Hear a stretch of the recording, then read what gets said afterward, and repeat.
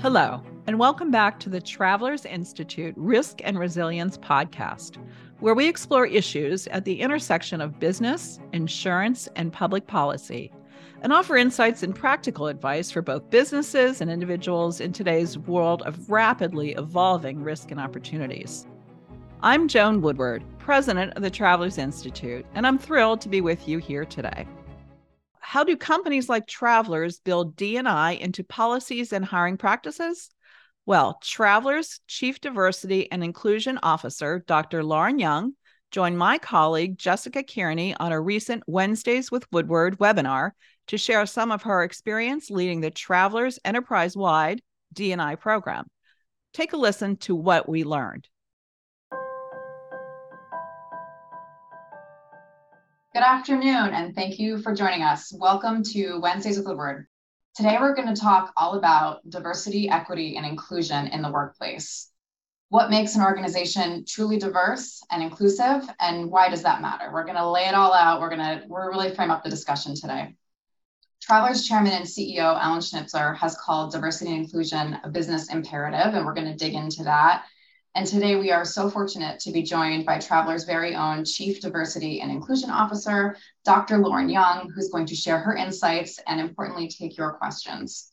Here at Travelers, Dr. Young is responsible for the day-to-day management and leadership of our enterprise diversity and inclusion. So we're going to learn all about that. She has more than 15 years of experience in senior positions, guiding leaders through very complex organizational change and creating cultural transformations. Dr. Young has numerous accolades that I could mention here, but I want to make sure that I hit a few. She's earned her master's degree in organizational psychology and a doctorate of education in organizational change and leadership from the University of Southern California. She was recognized by Diversity MBA as one of the top 100 under 50 executive and emerging leaders in diversity, inclusion, and equity, and was named by Insurance Business America's Hot 100 list in 2021. She currently serves as a faculty member at the University of Southern California's Psychology Department and as a certified human resource management professional. Lauren, thank you so much for joining us on our program today. We're looking forward to hearing your opening comments. I'll come back on afterwards for a little moderated discussion, and then we'll get to the audience questions. So please take it away. Thank you so much for having me, Jessica, and I really appreciate the time to share some insight into an area where so many people have passion and interest to continue making progress. So diversity within and inclusion within our organizations has evolved over the past few decades. And when I speak to groups like I'm doing today, I like to pose a question to the crowd. Yes, why do you believe diversity and inclusion is essential for business? So usually when I hear people respond, they say, we want to reflect our diverse customer base. We want to hire top talent and retain diverse talent, as well as increase employee satisfaction and be able to compete in a growing global economy. And I would say, absolutely, all of these goals are desired in a business, and they center around being culturally competent as a leader, culturally competent as a team member, and they can really help people become supportive and open to learning about individuals who've had different experiences, which is great. But at the foundational level, the reason diversity and inclusion is essential to business is because we all have unconscious biases. And that's okay, because we're all human and having unconscious biases are natural and normal. But what we want to make sure is we don't let our unconscious biases impact our ability to make decisions every day. And we'll talk about how we look at D&I at Travelers across all of our business units and functions. And we do this in a very strategic way. And these are just a few examples about how we engage and consult throughout the organization each year. I do feel it's important to share the how behind the why we direct teams and their approach to D&I, and also how we work to tie these efforts together to experiences that are tangible for everyone. And this approach is inclusive of our employees, as well as our suppliers and distributors and the community. So we want to make a holistic impact across the board in relation to D&I. So today I'd like to focus on the talent side. I know we have a lot of questions around the talent piece and talk about some of the programs and efforts that we put in place to promote D&I across the organization. We're going to start by looking at the strategy we anchor our D&I efforts to. I'm going to showcase 3 segments to our current D&I strategy. The first being that we track and hold our leaders accountable. And this requires establishing opportunities to build proximity between diverse groups and our leaders to drive greater awareness and embed inclusivity in our decision-making processes. The outcome here is to maintain shared accountability for diversity, equity, and inclusion with our leaders across the organization. Second, we drive cultural change to promote inclusion. And this is highlighted by the amazing work that our employee resource groups, or as we call them, diversity networks, conduct each day. Also, the collaboration we've had over the years with our working councils that are comprised of senior leaders throughout the business. These groups are at the center of the strategy to embed diversity and inclusion into the way that we work together and measure its impact. The outcome here is to generate measures and metrics of success to really demonstrate the progress that we've made as an organization. So for example, if we want to make sure that our diversity networks have a platform to share how they've made an impact on travelers through their programming and events, we want to be able to do that through this strategy. Also, if we want to build capacity to share additional measures of progress as we're able, and this is going to be a long-term element of the strategy, but we continue to work on that every day. And finally, we educate and we engage at all levels within our organization.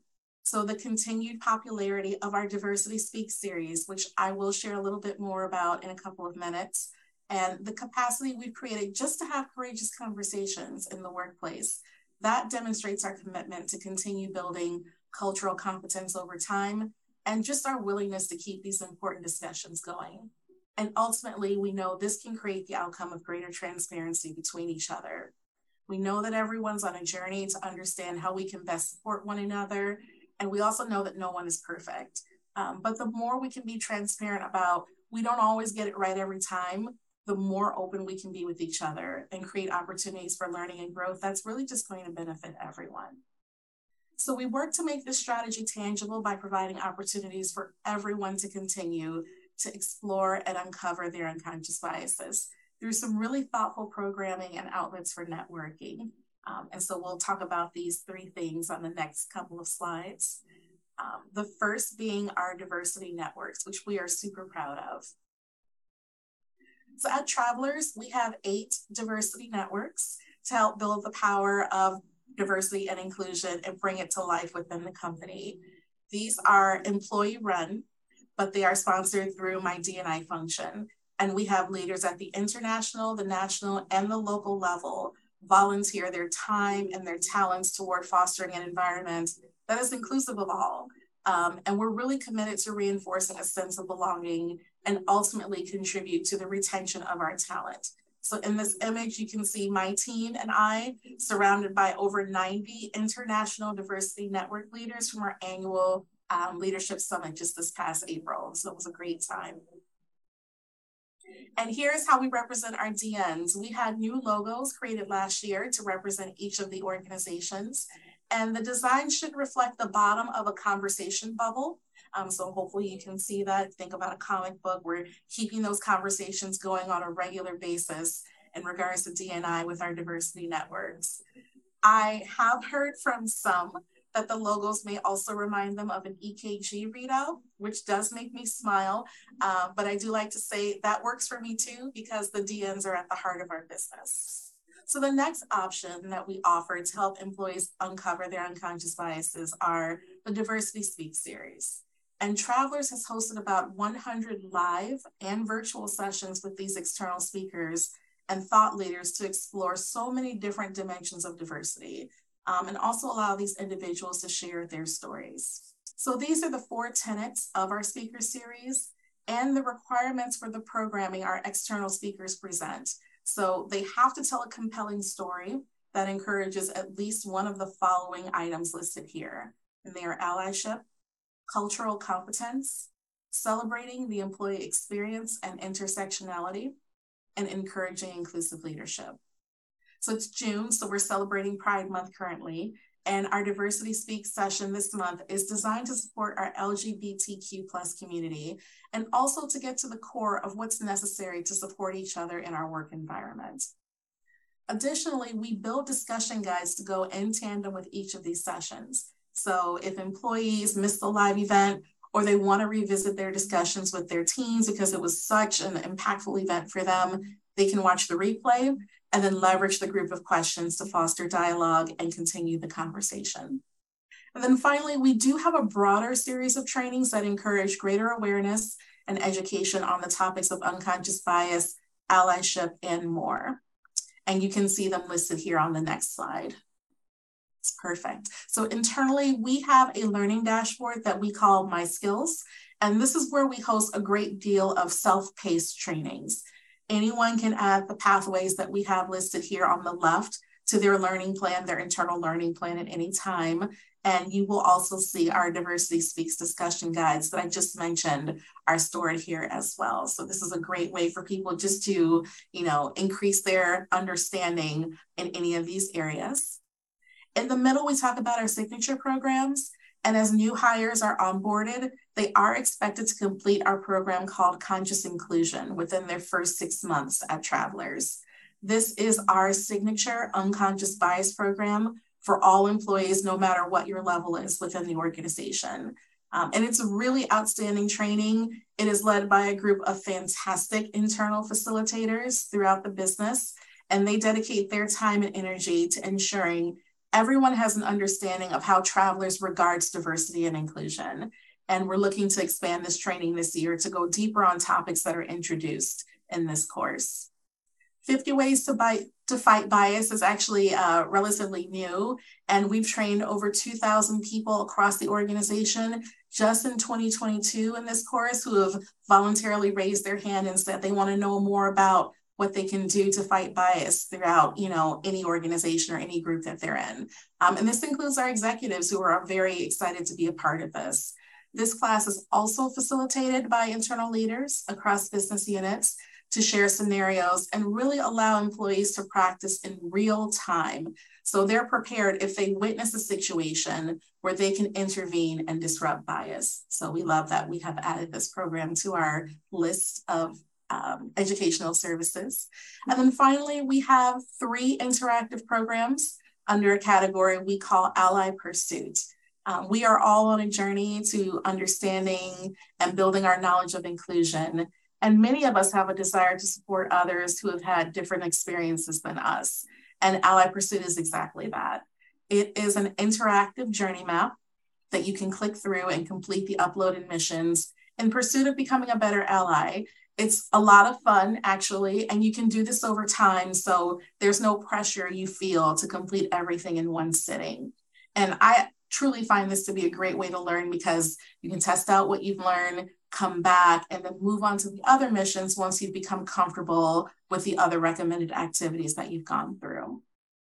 So just to close, since this is new and it's not included in the education piece of the slides, I wanted to share with you briefly one of the new enhancements that we've added just through having more conversations with our employees in an area that's important for all of us, and that's our health. So our benefits team, in collaboration with Enterprise Diversity and Inclusion and our diversity networks, have worked together to expand our services with one of our healthcare vendors. We already offered employees the ability to be matched with top-ranked doctors in their area and also receive guidance on how to obtain second opinions from leading specialists through our healthcare plan. But now Travelers employees also have access to healthcare communities for 2 specific demographics, led by Black care teams and LGBTQ plus care teams to provide inclusive advocacy and care coordination while ensuring community members feel safe, they feel supported, and they're able to really get the care that they need. So this is a huge addition to our medical plans and could be a game changer for 2 traditionally underserved communities to secure medical providers that really represent their demographics. So we're excited about that, and so are our employees. So I'll pause there, Jessica, and turn it back to you. Lauren, thank you so much. That was insightful and helpful. We're already getting a lot of good audience questions in. I loved what you said around, all of us being on a journey, right? And no one's perfect. And I think that gives us all a little bit more room to get into the conversation and feel more comfortable in the conversation. So thank you for all of that. We're going to dig in. We're going to probe a little bit more on a number of the things that you presented and get your expertise and insights. Before we do that, I do want to open it up, as is our tradition, to our audience for a polling question, which we're going to have on screen now. You can bring that up. We would like to know, what is your organization's biggest challenge when it comes to diversity and inclusion efforts? And we've got clearly 3 options here on screen: recruitment, retention, and creating that culture of inclusion. And I'm just looking at the live results coming in. It's looking like recruitment is just slightly ahead of the other 2. So let's go ahead and share those results with the audience. So 44% of folks said recruitment was their number 1 challenge, 24% said retention, and then another third, 32% said creating a culture of inclusion. So Lauren, I'd love just to get your reaction to those live results. Yeah, absolutely, Jessica. Not surprising to see these results. So we can walk through each of these choices one by one and the challenges that I've seen with each, when talking to individuals, different companies within our industry as a whole. Thinking about recruitment, since that was the top vote, every company, wants to have the best talent they can find in role, because we just invest so much in our talent. Our people are our best asset and also usually our greatest expense for any company. You think about onboarding, training, developing, and then assessing that talent for future roles. It just takes up so much time for our managers and our HR partners and our leaders. So we want to make sure we get it right. We mentor and we advise these individuals. We bring them in and make them part of our culture. So we do want to make the best hires possible. But I still see so many saying they struggle to find specifically underrepresented talent. And I find that it's really about asking ourselves where we've built our longstanding relationships. And are we being intentional about building proximity to getting to know more underrepresented talent in our industry and also outside of the insurance industry? So if your organization is having difficult finding these individuals for roles, especially for leadership roles, I would ask you, who are you getting to know on a regular basis? And which professional organizations are you investing time and resources into? And finally, what are you doing to ensure that you reinforced your bond and connection with these groups? So those are the 3 questions I will pose there. For retention, I think was the second one. That's the next stage after recruitment. We can get the folks in the door, but what are we doing to ensure that they're going to stay with us? And economists may debate whether or not we're approaching a recession or already in one, but one thing is for certain: the challenge of retaining underrepresented talent is evergreen, especially in leadership. So therefore, we're always going to be in high demand. So ensuring that your organization is clear and building career paths for high potential talent, that you're being intentional about developing skills, that you're being open about discussing potential of talent, and of course, being honest when delivering feedback. I would say those are all keys to ensuring that you can retain underrepresented talent. And then finally, I think the last one was creating a culture of inclusion. And that really starts with simple behaviors that we can repeat every day. The big misconception about culture is that it's built from making these grand gestures, or you can put some talk about belonging on a glossy brochure, and that's what culture means. But really creating a culture of inclusion, that's done by ensuring every single touch point that a customer or an employee or a community member has with your organization is one where they feel heard, they feel respected, and they feel valued. And we try for that, but we know this can be very difficult to achieve 100% of the time. But you have, amazing subject matter experts. I know we have them here at Travelers leading our functions for customer experience and employee experience, diversity and inclusion, well-being, and just so many more. So if you don't have a strategy to check in regularly and assess feedback on how diverse groups are interpreting your culture, you could be putting your company at risk when it comes to retention and recruitment of that talent. That's great, Lauren. And I think getting at some very practical advice, and I know I'm seeing questions come in already, and I'll just encourage everyone who's on the line with us today, please drop any questions you have for Lauren in our Q&A feature at the bottom of the screen. We're going to try and get to as many as we can, and this is just a phenomenal opportunity to get advice from you, Lauren, in the role that you hold here at Travelers, and really get into some practical, tangible takeaways that hopefully folks can take back and start to think about within their own organizations. So with that, let's jump right into the moderated discussion. And, I know clearly this was all throughout and baked in all throughout your opening comments, but just as a step back and a zoom out, what does diversity and inclusion mean today, right? So we've just been through just a wild and it's unprecedented last few years, given a global pandemic and everything that's happened, economic uncertainty. What does diversity and inclusion mean today in the context of where we sit? Yeah. Diversity and inclusion, as far as its external focus, it's evolved so much over the past 20 years. Much about diversity and inclusion, or what we knew about diversity and inclusion in the workplace, it really started off as compliance. So I'm thinking back to when it was all about reviewing affirmative action and other EEOC requirements based on your location, and making sure your job posting requirements followed guidelines set up by the OFCCP if you're a government contractor. So that's where it kind of started.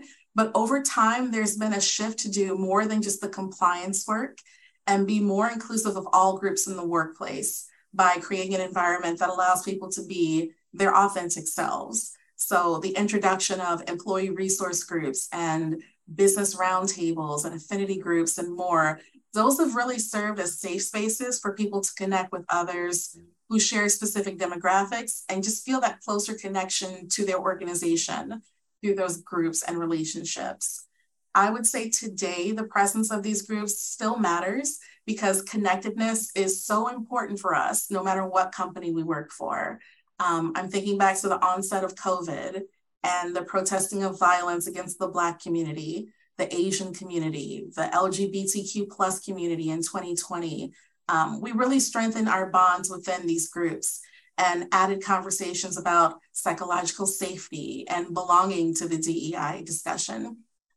Also today, D&I covers so many different dimensions. So it's not just about one's physical descriptors.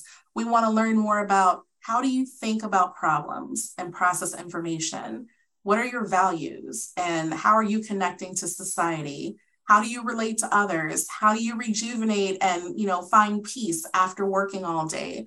All of these elements really impact group dynamics and the way that we work together. So within D&I, our work has also shifted to build the cultural competence of knowing that people have different ways that they manage these things and really help leaders best support their teams and ultimately help the business continue to thrive through the ideas and the efforts our people deliver.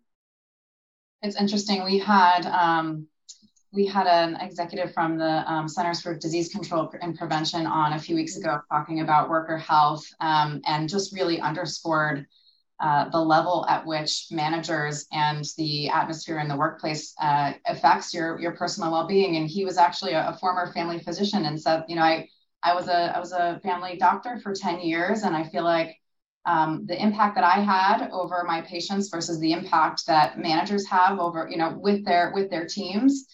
He said it just doesn't compare. There's so much time spent at work, and really getting that culture and that inclusion right is very, very important. Clearly. All right, terrific. So you talk a little bit about the evolution and laid that out very nicely. I'd love for you to maybe just underscore. I think we all feel this, and I think have some clues as to what the answer is going to be. But can you underscore for us what are the risks to a business of having a homogeneous workforce? Yes. So if everyone, very easily, I can say that if everyone thinks the same, then you're going to be destined to come up with the same approaches and responses to challenges. And we've been through a lot of challenges in the past couple of years. And, that's fine if you make a single product or you offer a singular service that no one has an alternative for, but we know that's incredibly rare. We work in the financial services and insurance industry. And to some customers, not everybody, but to some customers, we can be seen as a commodity. You don't like your renewal rate, you can go to another provider and find a better price. If you don't have a great relationship with your agent or broker, it's not difficult to find another one, but that's not what we want. We really want to showcase our uniqueness and give our customers and employees a reason to stay with us. And there's no better way to remain unique and keep our competitive advantage than ensuring that we keep adding new and different voices to the fold. What are we missing that we can't see that we're missing based on who we have around us right now. So I'm just thinking back, have you ever really drafted an important paper or a memo, an email that you're planning to send out, and you read it over 1,000 times? You just want to make sure it's absolutely perfect. And then you send it out and you notice there's a typo or there is an error, and it's too late. It's already out there. You're too close to it. You've seen it too many times to detect that anything isn't right, or something needs to be changed.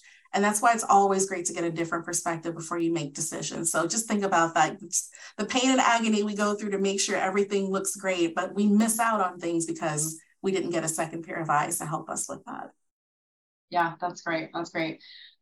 You talked a lot about Travelers and the initiatives and efforts that we have going on within our enterprise. I mentioned at the top that our CEO calls diversity and inclusion a business imperative. Mm-hmm. Can you discuss a little bit more how that translates into the day-to-day? What does that look like on a day-to-day basis within our business? For sure. So I'm thinking about, some of the challenges that we faced as well. Going back to 2020 again, there were so many leaders, including Alan, who were brave enough to host listening sessions within the company to just get an understanding of how people were feeling and their personal experiences with similar situations in our society. So, talking about day-to-day, how does that impact us? Where do we need to be as an organization right now? What are we missing out on? So these conversations really gave us an opportunity to think and pause on what we're doing for D&I, or do we need to be doing more? Can we add additional things to support the group? And I think that paved the way for the creation of our workforce solutions team, to continue those regular listening opportunities across the company. So, we did that in 2020, and now on a day-to-day basis, we'll have different things that come up in society. I'm thinking about the Dobbs decision that was overturned last year, as well as when Mahsa Amini was killed overseas and protests erupted again over human rights in both cases. So we already had the structure in place to continue hosting those listening sessions and allowing employees to speak from personal experiences and be heard by their colleagues across the organization.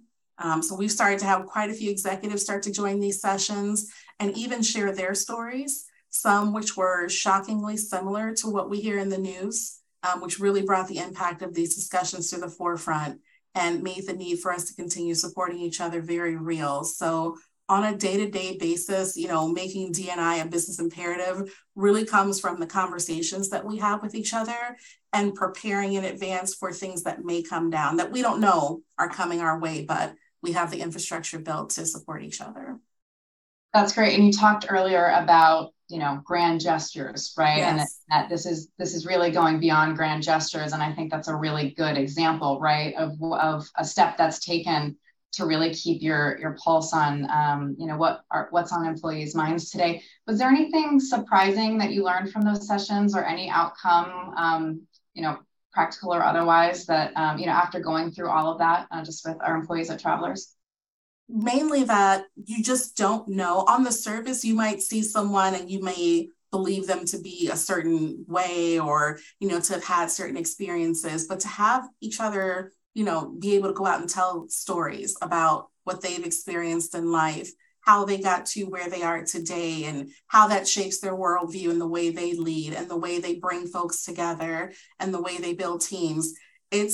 It almost will bring you to tears. It almost makes you very emotional to say, how did you go from here to there? And how did I not know that about you? I feel like we talk on a regular basis, but there's just so much that goes into who we all are as individuals. And I just think the more that we can chat with each other and learn more about each other, the better we're able to lead teams and just move the business forward. So I would say that was the most shocking, just things that I didn't know about people and just the things that they faced in life to be where they are today.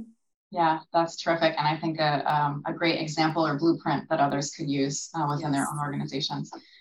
So clearly we've talked about our diversity networks, and we had the slide up with all the different groups. Can you talk a little bit more? We're getting some questions in about, what are those objectives for each diversity network, and, what does that look like on a day-to-day, and the structure of some of those. And you mentioned this in the opening about the and allies part, and just kind of reiterating the decision to put that in and why that's been so important. Yeah, for sure. So our diversity networks, they've been around for quite a while. We did do some updates to the governance for the group. So each group does have governance. They are provided with funding to be able to put together programming. So if they want to bring in speakers, if they want to host different events, we do provide funding for them to do so, but they are fully employee run. They do have senior advisors at the senior level of our organization that support the work that they do, as well as affinity coaches to help guide them in their leadership journey, because this is a leadership role, whether or not they have people that report to them in their regular day-to-day job or not, they are being developed for leadership. So we want them to be able to go in and influence groups, to be able to bring folks together and keep D&I at the forefront of everything that we do. I have a small team, but I do see the DNs as extensions of the work that I do within the organization. And it's critical to have folks who report into different business units being able to carry forth the ideas that we have. So they have a full understanding of the strategy that we have for D&I here in the organization, as well as keeping the pulse of what employees from the different affinities are looking to have more support around. So I mentioned the benefit that we just added last year for the healthcare communities. That was something that our Pride and Allies Diversity Network and our Black and African American and Allies Diversity Network kept hearing, what more can we do to make sure that people have what they need when it comes to seeking medical care? We know, I'm going to talk about the Black community. I have members of my family who are like, I'm not going to the doctor because I feel they don't hear me when I tell them this is an issue that I have. They're saying, oh, it's fine. Oh, it's normal. It'll be fine. And that's not always the case. So how do we make sure that folks don't have a fear of going to the doctor, even when they have access to healthcare? And, just being able to do something like that was really cool. That's terrific. And so nice that it came out of the diversity networks and it came out of the organic conversations that we're hosting internally. Thank you for sharing that. So I want to get to some questions I mentioned. We want to really dig into the practical and the tangible and give people some blueprints and some tools and some some very tangible things that they can take back to their organization. So let's switch to that gear for a moment. Mm-hmm. I mentioned at the top in your bio that you're an organizational change expert and you create cultural transformations. Not an easy thing. So what's your advice to leaders on strengthening a sense of belonging? You talked about how that can, seem very abstract, but how do you make that feel? Yes. Well, I'll make it really simple. It's not going to happen overnight, but you have to start today. I would say one of the best things about the D&I journey that we've been on at Travelers is that our journey didn't start when our society faced that turning point in 2020. We've been actively working to advance our culture and diversify our workforce for quite a while now. So the programming, a lot of the things that I've mentioned have been in place for more than 15 years that we continue today. Those 8 diversity networks go back to 2010, with the first being our Women and Allies DN. And in 2019, one of the things that you were mentioning, we wanted to ensure that not only the folks who wanted to learn more about different communities could do so and felt welcome to join the diversity networks. So we added the words "and allies" to the end of each group. So you saw, instead of just saying the Pride Diversity Network, it's the Pride and Allies Diversity Network. So just a very small change, but it had a very large impact to allow others to feel welcome to join the discussions and the events and not feel that they were encroaching in a space that was not inclusive of them. I think about Diversity Speaks. So I mentioned that program at the beginning of the conversation, which has been around for over a decade at Travelers and really just continues to bring in amazing thought leaders who have left a lasting impression on our employees. So I would say everyone has their favorite Diversity Speaks session. My favorite probably came at the end of 2021. We wrapped the series with author Howard Ross, and he brought in a special guest host who was his friend, Dr. Janetta Cole. If you're familiar or not familiar, she has so many accolades, one being she was the first Black president of Spelman College. And she really just spent some time speaking about her civil rights and human rights work and just how she's advised so many leaders and she continues to do so into her late 80s now. She's still advising folks. It was just a phenomenal opportunity to get to know and experience that level of leadership just in the middle of our workday. And I don't want to forget to mention the Travelers Edge program. EDGE is an acronym that we use for Empowering Dreams for Graduation and Employment. And over the past 15 years, we've worked with high schools and colleges and universities across the United States to really bring in students as interns during their freshman year of college, provide scholarships, mentoring, and that opportunity to gain that also valuable work experience as students complete their degrees. So having that experience to kick off their professional careers with us really helps us build our pipeline and does encourage the retention of talent. And our business leaders are so enthusiastic about bringing this talent into their functions upon graduation. That's terrific. And yes, the Travelers Edge program is well known to Travelers employees. It's something that's near and dear to all of our hearts, has a great history within the company, and another great example of a program and how you can execute on that. That's terrific. Thank you. Yeah. So I feel like we have all of these opportunities. We created them with the express purpose of just ensuring everyone feels welcome and that their perspectives are shared and valued within the Travelers community. So we plan to keep those programs going for quite a while. That's terrific. And just even adding the words "and allies," something just as simple as that to make people feel included. That's terrific. You talked a little bit about the talent pipeline. You mentioned it just now, as well as earlier. Let's dig a little bit deeper into that. I'd love to get a little bit more practical advice. If you're thinking you want to set up that new talent pipeline, you're looking for new ways to bring in diverse candidates. Where do you start? Yeah. First, I believe, I'm a little biased, but I believe that diversity and inclusion should be implemented into everything that we do and the way that we work together, period. If we maintain the space for diverse voices and we put inclusive behavior front and center as a core enabler for our company, the results are endless, what we can do as a company.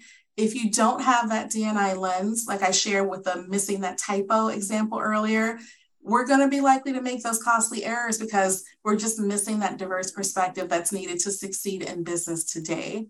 So once we can make diversity and inclusion a core enabler for the way that we work and the way that we do business, I do feel that the efforts and talent in acquiring that talent to reflect diversity, it's going to become second nature. So for example, a lot of people want those diverse candidate slates. How do I make sure I have a diverse candidate slate for my role? Well, you want to make sure that the network for your candidates has been diversified and that the functions for your organization have access. And they also have real and established relationships with professional organizations and the institutional or the educational institutions where you already have that talent. So I'm thinking about, let's say, you want to acquire talent from an HBCU, let's say specifically Howard. So Howard's really well known. It's a prestigious HBCU, but you don't have any success stories in your company with Howard alumni, or you're not even aware, if any individuals in your company are Howard alumni. What do you think your chances of recruiting individuals from Howard will be if they can't see themselves reflected in your organization? And not just diverse slates. For another example, you want to make sure that your interview panels are diverse too. So as a prospective candidate coming into the door, there is no greater turnoff for them than being interviewed by a homogenous group during the interview process. Think about, what does that say about your organization? And what does that say about what's expected of a prospective employee coming into your organization? Do they have to fit a certain mold? Do they need to look a certain way? Do they need to represent a certain group? If you have employee resource groups, or if you have a diversity council in place at your company, working to include them as part of your interview panel and ensuring that you showcase how diverse voices are included in that decision-making process, that's really important too. So I feel like once you enable D&I at all phases of, acquiring talent as well, I think that's a really easy way to build it in. That's great. And I think for this next question, it's probably going to be an extension of what you're just saying now, clearly, but thinking about, have diverse talent and moving the diverse talent into leadership roles and how you create a culture where that happens within your organization. Do you have any guidance or perspective that you can share there? Oh, yes. Yes, I do. So I'll say last year I spoke at a conference, last fall actually, and I was asked this question. So I can give you the same answer I gave to the crowd. And across my career, I've worked with so many talented individuals who are Black, Latino, Asian, Indigenous, so on and so forth. They've been told that they're excellent talent, they're top talent. Some may even be on succession plans for leadership roles, and their performance reviews are outstanding every single year. But for whatever reason, they just don't make it to that next leadership role. It's just out of reach for them. And I feel that in some cases, not in all cases, but in some cases, there's a misconception that leaders need to focus more on developing underrepresented talent to ensure that they're ready to move into a leadership role.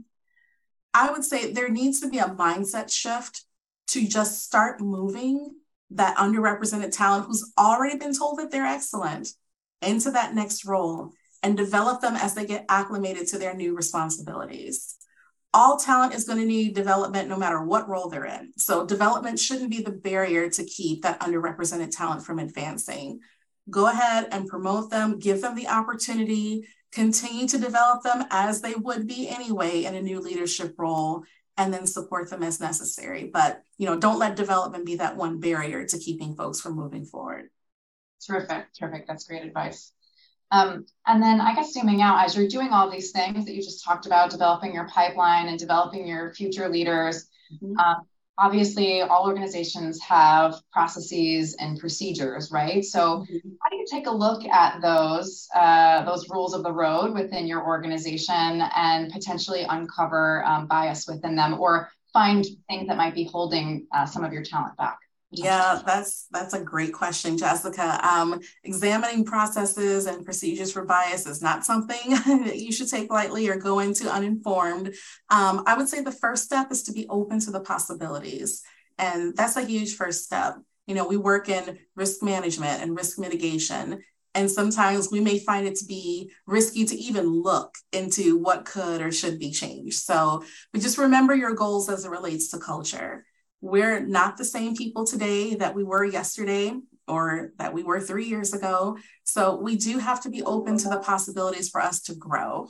I would also say, look at your data. We all have so much data and not enough insights around that data. So if you want to know whether a process or a procedure has bias to it, look at who's benefiting from the current way of doing things, or vice versa, who's not benefiting from the way that we're doing that.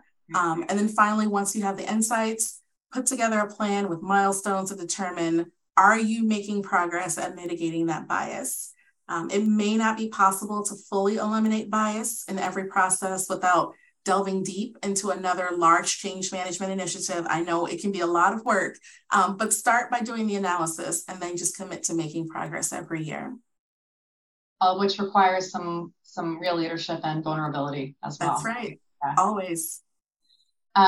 So my next question is, I don't want to say what are the easy things to do to advance your D&I initiatives, but maybe what are some of the absolute must do actions that you must take if you're starting out thinking about this, the stuff that's really, first step level stuff here that you would recommend that we all really get in on board on.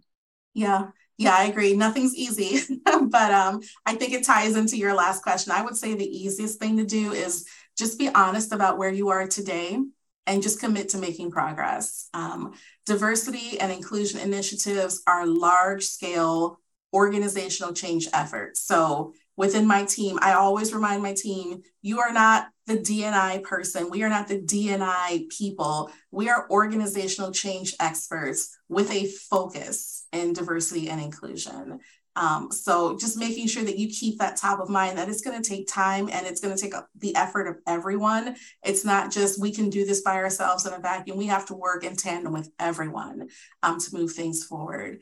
So I would say the worst thing an organization can do is to just start going in and making changes without determining where they are in their D&I journey today. If you don't know what you're looking for, everything sounds like it could be a great idea. Let's bring in this training. Let's offer this mentoring program. Let's just see what works. But, you really want to be informed about where you are starting, build a strategy and partnership with diverse voices, and just commit to making directionally positive progress. That's great. That's great. So let's talk about the insurance industry. Where is the insurance industry today? And what are some things that overall as an industry, that we can do to improve?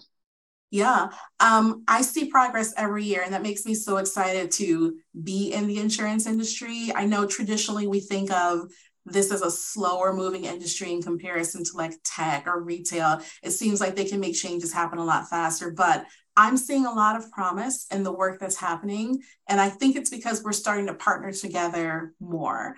And there are a number of groups that exist for this purpose. So at Travelers, we have so many partnerships. I'm thinking about IICF, the Insurance Industry Charitable Foundation. I chair the Culture and Workforce Committee as part of this group, and just working together, what can we do more, better, different to impact the culture of our workplaces?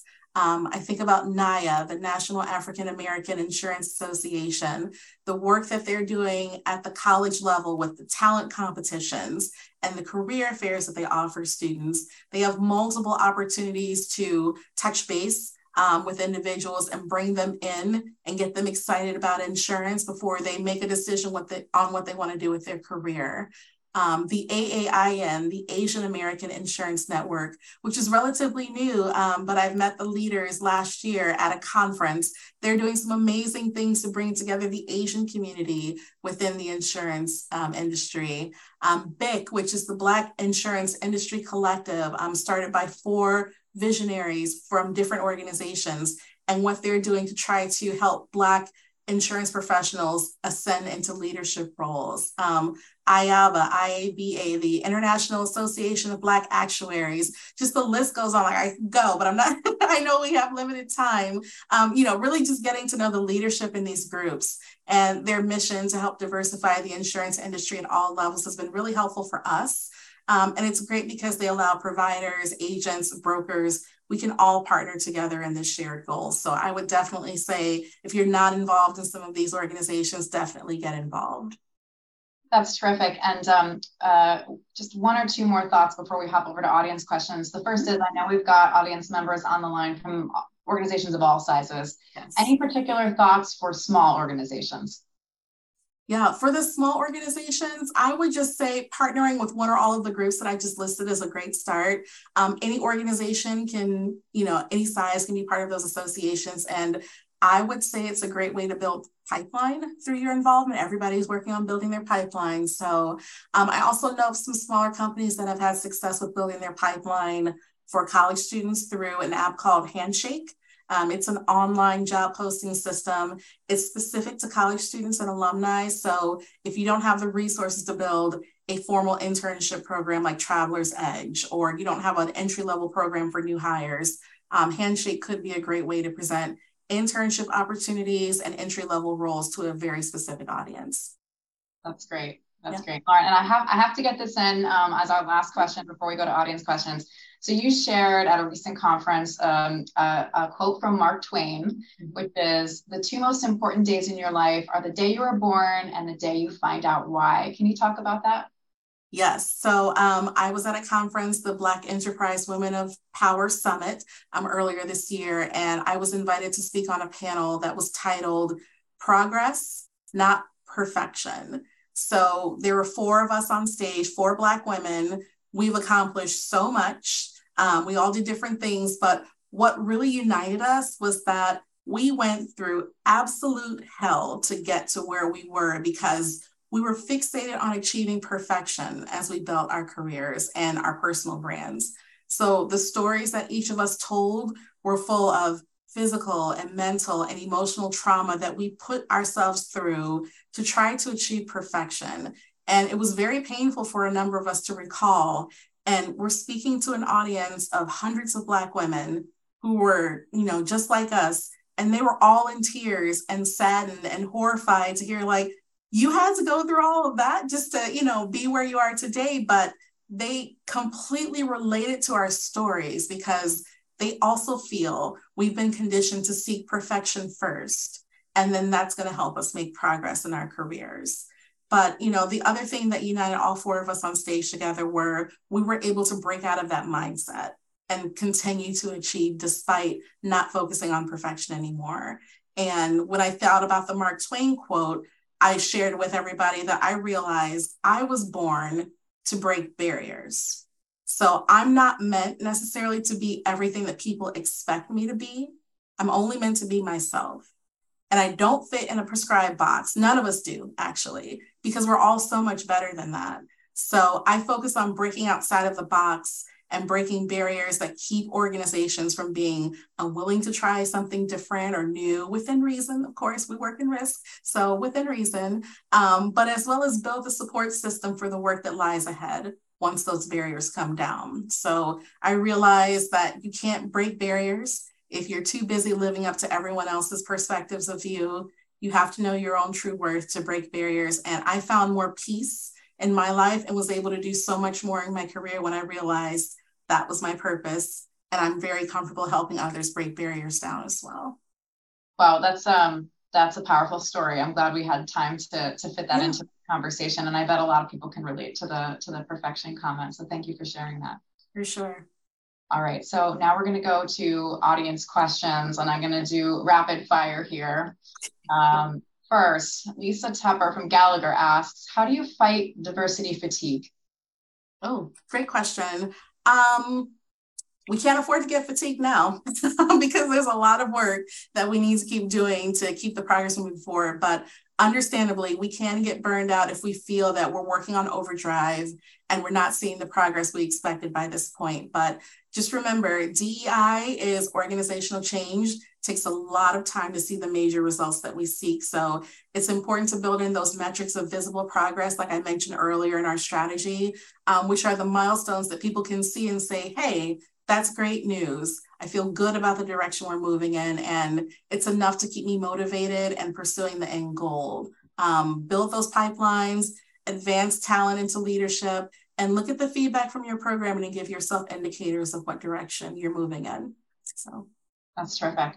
Yeah. Okay, next up, Cynthia Ryder wants to know, any recommendations for staff-wide training, online or in person, for a company? And related, I've gotten a few questions in about 50 ways to fight bias. Yes. And it's available. Yes, exactly. That's the one I'll call. So leanin.org and McKinsey offers some free for the small businesses out there, some training modules around unconscious bias that we really like. So we brought in the 50 ways to fight bias content into Travelers at the end of 2021.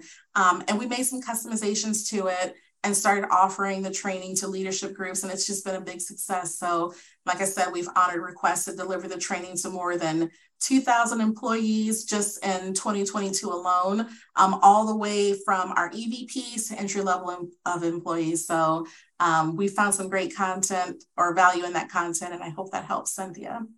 That's great. That's great. Yeah. I like this one. Terrell Hughes asks, what's a typical day for a Chief Diversity and Inclusion Officer? Oh, lots of meetings. And speaking in events like this, I speak pretty much for a living. I spend about 50% of my day just meeting with people and listening to them, answering their questions, getting to know about their experiences, and learning about why they came to work here and what keeps them here. And I feel like these stories are so important to help inform that we're doing the right things to help people achieve a sense of belonging here. Like I said, I lead a team of amazing specialists in various areas of strategy, operations, project management with that focus on D&I. So working with them, making sure that they feel good, that they don't feel burnt out, and they continue bringing their best selves to work. I advise our leaders on their strategies to make D&I tangible within their functions. And then, of course, partnering with all of our HR functions to ensure that we're making D&I a core enabler in our policies and practices. So in one word, very busy, or busy, but I enjoy it very much. Terrific. Thank you. All right. Ralph Pulver wants to know, when you look at diversity of your customer base, when you're looking externally at customers, how can you ensure that you are reaching underserved communities? Yeah, that's a difficult one. But I would say the work that we do specifically with our community relations department can help with that. We have an amazing community relations team, and we make sure that we put on programming and opportunities to engage with folks in the community in as many ways as possible. So I think about the connections that we have. So just like we have a Diversity Speaks program, we have an Art Speaks program to be able to connect to folks in the community, help bring them into understanding what Travelers is and what we do, so that when they see the red umbrella, they realize this is a place where we want diversity of customers as well. So we have some programs set up for that. Terrific. And last question, how has the work from home or hybrid model potentially impacted D&I efforts since the pandemic? Yeah, I know everybody working remote, when we were all sheltering in place, basically kept everybody at the same level. So we're all at home, we're all being interrupted by pets or children or parents or any family, within the house. So we're all just trying to balance everything as we continue to work remotely. Moving to a hybrid model and allowing, individuals to make decisions on coming in and being at home, I would say has impacted D&I. So the programming that we offer, we're very intentional about making sure that folks who are watching virtually have a similar experience to folks who are in person. Or if we do an event, making sure that this type of event is available to folks in different areas. So for example, Diversity Speaks used to be traditionally in our Hartford location, in person. We would pack the auditorium, and these are the folks that got to enjoy and experience the event live. We've started going out to some of our offices in Richardson, in St. Paul. We're talking about potentially doing an international event, so folks from different areas can also enjoy and be part of the experience as well, and not feel that they are detached from it. So we have made some adjustments. I would say it's increased our engagement as well, because folks can be a part of it, either virtually or in person, and then just making sure we don't do everything in just one location anymore. We've started to expand that as well. That's terrific. Lauren, Dr. Young, thank you so much for joining us on our program today. On behalf of us here at the Travelers Institute, we thank you for your time and really appreciate all the wonderful insights and practical advice that you've shared over the last hour. It was a pleasure. Thank you so much, Jessica. Wow, what a great discussion. Thank you, Lauren and Jessica. And thank you for tuning in to the Travelers Institute Risk and Resilience podcast. Check out the show notes for more information about the Travelers Institute and to sign up for our mailing list. We send out updates on our upcoming podcast, webinars, in-person events, and more. I'd also love to hear what you thought about today's episode and what topics you'd like us to cover in the future. You can shoot me an email at institute@travelers.com or follow me on LinkedIn and send me a message there as well. Thanks again for tuning in.